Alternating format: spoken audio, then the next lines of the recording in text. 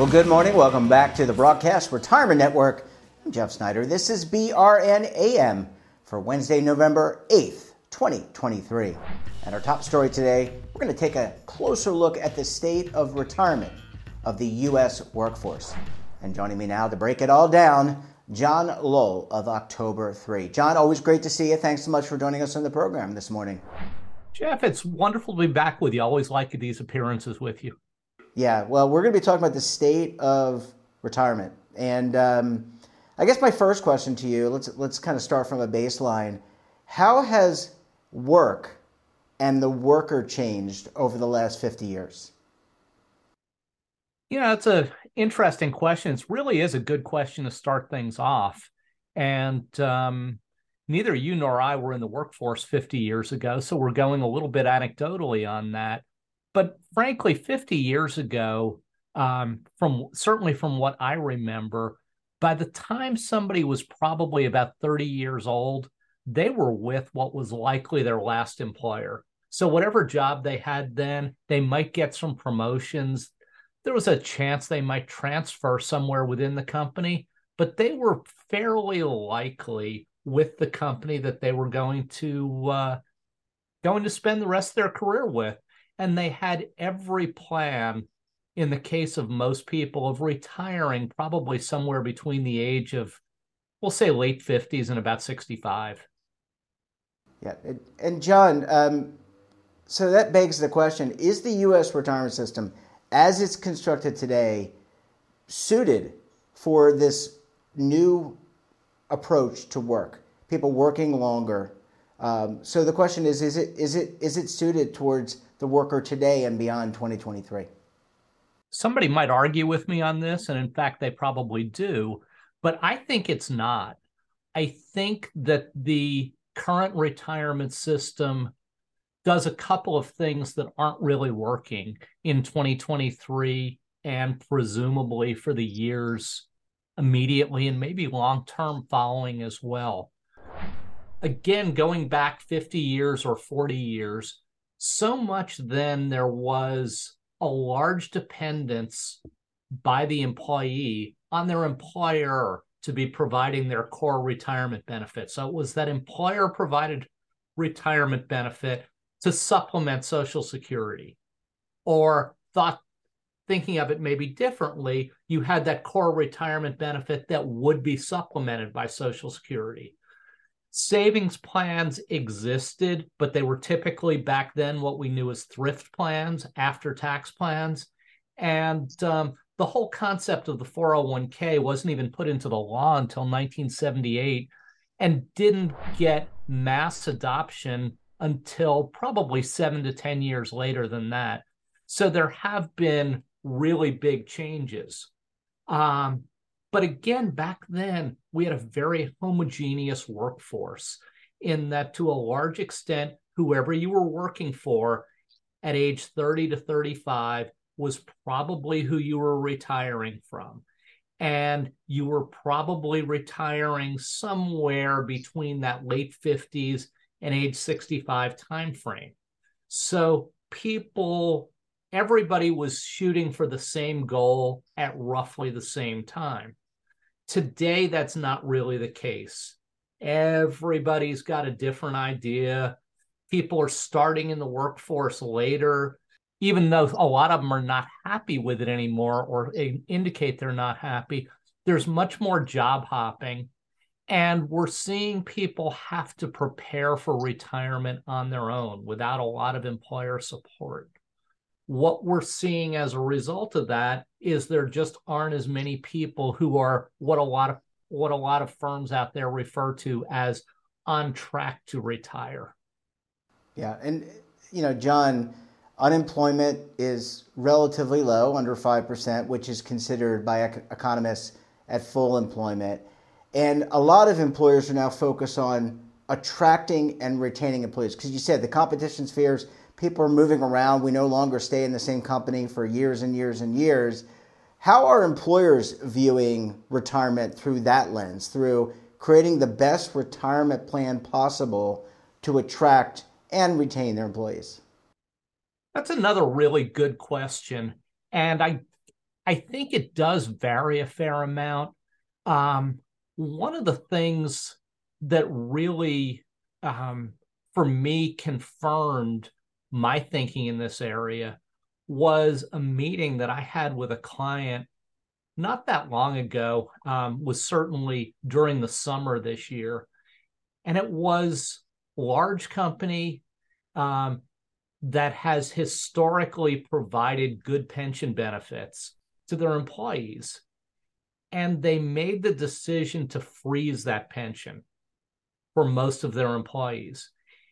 And the executive that we were meeting with said it's not something that we've measured, but it's really clear that our turnover, our unwanted turnover, has increased since we froze the accruals in the pension. And I thought about that for a little bit. And I said, how does that align with corporate goals? And he said, really poorly. We depend on keeping people for the long term. For many of our employees, there's a learning curve. And what we're finding is this unwanted turnover is very expensive. He said, I have dissenters within the company, but he did say that his own view was that the cost of the unwanted turnover exceeded the cost of providing those additional retirement benefits. And it's an interesting way of thinking about it from the corporate standpoint, but it kind of made my eyes light up because it's the same thing I've been telling employers. So to hear it unprompted from someone on the other side felt, it felt kind of confirming to me. Yeah, I mean, it's certainly vindicating. And I want to, you talk a little bit about the perspective of the employer. Let's talk about the perspective, I can't get it out this morning, of the employee. How are they thinking about savings? By all accounts, every poll I read, John, people are concerned about their own savings. They're concerned whether or not they're on track. So how are they viewing retirement and benefits? And also, can you cut it by generation? Because different generations, people our age might view it very differently because we're closer than younger people, younger generations. Jeff, that's a third really good question in a row. And in the case of this one, there are a number of measures that I think people in our industry use. There are different ways that different surveys look at it. There are a few in particular that I have seen this year that have really stuck with me, both in terms of the questions they've asked and the data points they've produced. One of them asks, and I don't remember exactly the words they use, but essentially, what is the single most important thing that you are thinking about as a worker wanting to get to retirement? And the number one choice by a fairly broad margin was, I want to have financial independence in retirement. And what that meant to them was the ability to have lifetime income from the time they retired until they died without concern of outliving their wealth. And it's something we're not seeing a whole lot. Another survey that I think is really telling, and I don't remember where this came from, but the question that was asked was, does your ability to retire someday at an age that you plan to, or the lack of ability to do so, cause you to lose sleep at night? And more than 65% of the respondents said, yes, I sleep less because I feel pretty certain that I'm not going to be able to do that. That's not, while it's a very revealing data point, that's not a good data point. We grew up with the American dream, and part of that American dream was we were going to get to retire and live a nice long retirement on our own terms. We're not seeing it. So when you ask about the different generations, for the baby boomers who are not yet retired, they fall into two categories. Those who are working because they want to work, they can retire. They have no worries about retiring. And those who are working because they have to work, those are the people, and there are large percentages of them say, I've got to work forever because I can never retire.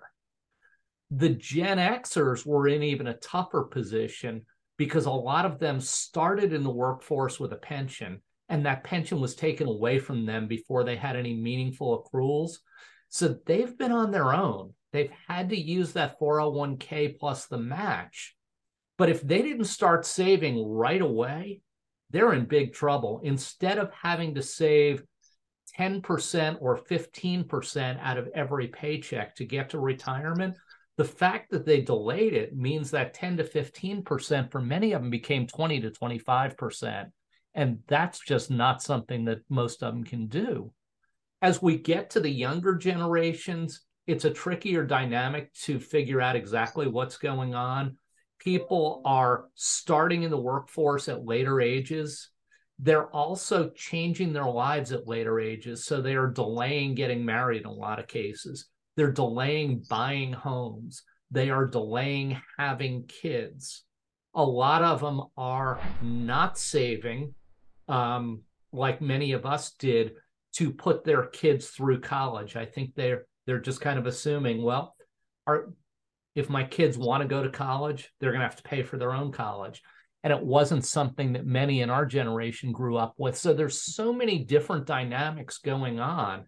And I think one of the things that calls for, and you may come back to it later on, is the whole idea that benefit programs now, both from an employee standpoint, because they're asking for it, but also from an employer standpoint, because they realize that it's a way to differentiate themselves in a positive way with their employees. It all needs to be personalized. It needs to fit each of those generations and each demographic within those generations.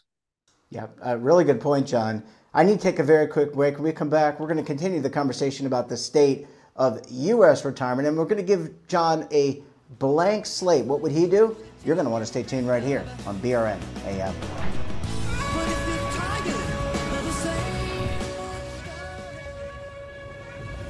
Imagine a new television network that will make you richer, healthier, and in control of your financial future.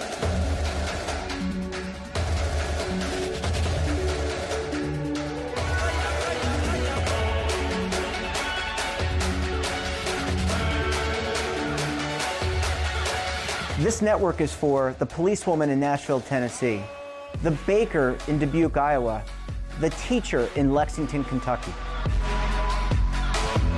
We want to make the idea of savings and retirement culturally relevant. But what do you see as a defining issue of the midterms, especially for the smaller businesses? I mean, they are the lifeblood of the American economy.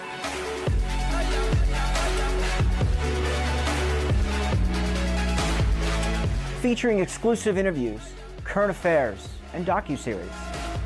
33 years old, you retired early. The philosophy is money only matters if it helps you live a life that you love. But you got to start thinking about retirement as soon as you get in. The Broadcast Retirement Network will drive very high engagement with premium partnerships.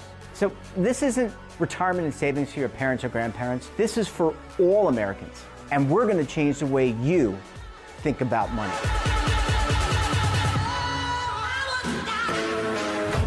Welcome to the next frontier of retirement and savings. This is BRN, the Broadcast Retirement Network. Welcome back. We're joined this morning by John Lowell of October 3. John, thanks so much for staying with us. Really appreciate you hanging around for segment number 2 this morning. My pleasure, Jeff. Always really good to talk with you. Yeah, well, this is, I think this is a fun conversation, important conversation. Hopefully a lot of plan sponsors out there listening as they're sitting in their investment committees, their retirement committees, and their benefit committee meetings.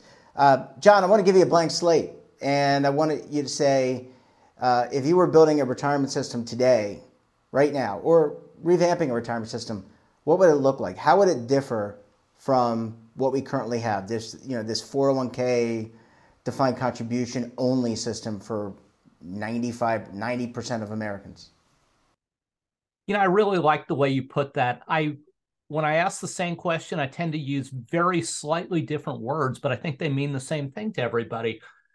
when I'm on your side of the camera, I tend to ask people, if I gave you a clean sheet of paper, if you were starting your program today, what would you put on that piece of paper? So it's very much the same thing. And again, looking at the different generations. So I've got my few baby boomers at this point that I still really want to keep. And I've got my Gen Xers who in a lot of cases represent the experience in the business, the people where the cost of turnover is going to be pretty significant to me. And then I've got, I guess, next in line are the millennials. And then I've got the Gen Zs who are just coming into my workforce. And we talked before the break about how they all have different needs. They have different wants. They have different behaviors. They're in different positions in their lives. They have different challenges. One of the consistencies among all of them is this whole financial thing and the whole idea of, can I at some point retire and not outlive my wealth? That's keeping them all up at night. That survey data is markedly similar among all those different generations. And I think that's really key here. So if I were building things with that blank slate, what I need to start with is I need to start with something that is flexible enough to adopt to all the different generations. I think a 401k plan or something that looks like a 401k plan is essentially a have to have.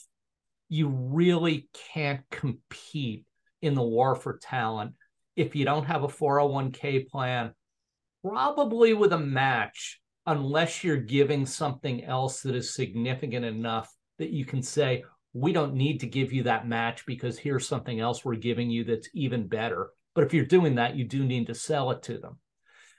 But some other things that we've learned over the years, participants, employees, whatever you want to call them, they understand a chunk of money. If you can show them an account balance and allow them to watch it grow, that's something they understand. But the other thing that they want is they know that if you give them an account balance when they retire, so many of them are, okay, now I have this chunk of money. What do I do with it? So they feel the need to get lifetime income out of it. And there's really a conundrum between the two of those. So what I want to do is I want people to have a core retirement plan that gives them an account balance while they're in their work life. But when they retire, it converts, or at least by default, it converts into this guaranteed lifetime income. But by the same token, the guaranteed lifetime income may be plenty for them, or it might not be enough. So I want to be able to tell them, if you don't think you have enough, I'm going to let you use that other plan, that 401k plan that was just building up an account balance. I'm going to let you buy some more lifetime income with it. And the way we think you should do that is the core plan is going to be what we usually refer to as a market return cash balance plan. So it is a defined benefit plan that's based on an account balance. And that account balance grows every year with returns that you can get on some actual pool of investments. When you get to retirement, that turns into lifetime income. And if that lifetime income is less than you think you need, we want you to go and look at your 401k plan and say, am I willing to give some of that up to turn around and buy myself more lifetime income? There are other bells and whistles that you can throw into it, and we certainly recommend that they do that. But as a core plan and a supplemental plan, that's the basics of what we think is the right set of building blocks right now to get people from wherever they are today into retirement at a reasonable age. John, you talked about the different generations, and obviously they have different needs, different wants. there are different stages of life. How does that fit in with personalization? Does the personalization come down to how they're communicated to, or does it come down to how the plan is actually structured? For example, giving a certain type of employer match to a certain employee population versus another employee population, or other contributory benefits, I can't talk today, John, to certain groups. How does that personalization fit into the retirement plan of the future? That it might not, Jeff, be so much necessarily personalization by generations, but I think generations are part of it. So if we were to look at, we'll just say Gen Xers, if we were to look at two Gen Xers, they might be two people who are very similarly situated, or they might be very different. One of them might be married. Another one might be unmarried. One might have kids. The other one might not have kids. One might be somebody who basically spends everything they have during their working lifetime. One might be somebody who is a natural saver. So you've got all these things going on that are different. One might be looking at a long life expectancy. One might be anticipating a short life expectancy. So this is the whole reason that we view that you have a core plan that is largely the same for everybody in your workforce, or the same for everybody in a particular segment of your workforce. But then you also have this supplemental savings plan, and that gives each individual the opportunity through their 401k to save additional money. When you look at your own personal circumstances, if you need more lifetime income, we want you to be able to use that to buy more lifetime income, and we want to do it through the plan. We don't feel that there's a need to go out and buy an annuity from somebody else. If you get it through the qualified plan, you're doing it on what we call an actuarial equivalent basis, which means there's no middleman. You're getting it at a fair price. So we want you to be able to do that through the plan. But when you do it, if you are the person that needs a lot more, you're taking this benefit program that we've built for you and you're personalizing it for yourself. We don't know your needs as an individual, but you know your needs, or at least we hope you know your needs. And so we're giving you the facility with which to take what we've given you, plus the other opportunities we've given you, and to take that and personalize it for yourself. And I think the messaging behind that can be really strong, because if we tell you, we're giving you something here, we are providing a core benefit for you. But in addition to that, we know that your circumstances and my circumstances might be very different. And we're going to let you take that supplemental amount and do with it what you think is right for you. Communicated properly, that's a really, really powerful message, I think. We're building a benefit that you can mold around your own needs, not around the needs of the person in the desk next to you, if you have a desk, or the person on the other end of the Zoom call if you do everything virtually. Yeah, I mean, John, as you talked about today, all these challenges that people have, outliving their money, if they have enough money, consumer debt. I wonder if you could just spend a minute. I want to bring it all back together for both the employer and the employee, because look, there is a mutual benefit here for both parties. The employer wants the employee to be attracted and stay, and the employee wants to stay, I think, as long as they see progression in terms of salary, compensation, and other benefits. So how do you bring it all together for both parties to understand collectively? Well, I think, Jeff, from an employer standpoint, it's so much about workforce management. It's about attracting employees. It's about retaining employees. But one of the other things that it's about is if you have employees and you've done a really good job of retaining them, but you can't get them out of the workforce at some point in time, you've got a real workforce management problem. So if I'm in management and you can't get rid of me at any point because I can't afford to retire, you can't take a younger person and move them into management because there's just no spot for them.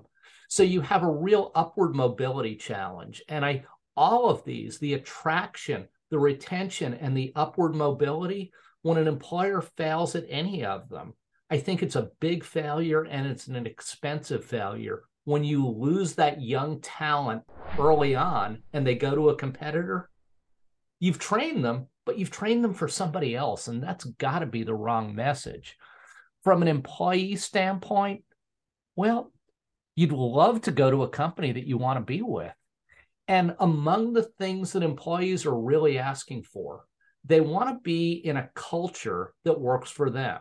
Now, the softer parts of the culture, it's really hard to influence them with retirement plans. I'll be open about that. I can't make you love work because you have a great retirement plan. But if you already love work, and I build a retirement plan that, because you know it's going to meet your needs, it improves your mental health, that does a lot for you. If you love your job and you get a good night's sleep every night because you're not worried about your finances, that's got to make things so much better. Well, I talked about the culture. The other thing is the upward mobility. It's one of the things that the millennials are screaming for these days. Why would I want to stay with a company if I have no future? Why not just jump around and keep getting pay increases and pay increases? Maybe eventually I'll find something. Well, if I find something today and I can see a promotion right in front of me, and I just have to perform really well because I see that manager is either getting promoted to a higher job or they're going to retire. And then when I move up into that role, I see another promotion on the horizon, and there's lots of opportunity for me. You don't see it in the news broadcasts all the time because it's not quite as sensational as people jumping around. But I think the person who says, I've got a great future here, and I can do it at this company in this place, and I don't have to move my family all over the place, and I've got a level of stability, I think that really works for people regardless of the generation. And I think the programs that we're trying to help employers build will help them to do exactly that for their employees. Yeah, and imagine how it's going to reduce the anxiety that you're talking about. That sleep, whether you're a 20-year-old or a 50-year-old, it's very important, and you don't want your stress level and your anxiety to go up. John, always great to see you. Thanks so much for joining us, and we look forward to having you back on the program again very soon. Jeff, thank you. I look forward to it as well. And that wraps up this episode of BRNAM. Have a topic of interest, someone you think we should talk to, drop us a line. And don't forget, for all the latest curated news in lifestyle, wellness, finance, tech, so much more, all in one place, check out today's edition of our daily newsletter, The Morning Pulse. Want to search our archives, check out our latest content, and visit our website. We're back again tomorrow with another edition of BRNAM. We'll have a very special guest, another great topic. Until then, I'm Jeff Snyder. Stay safe, keep on saving, and don't forget, roll with the changes.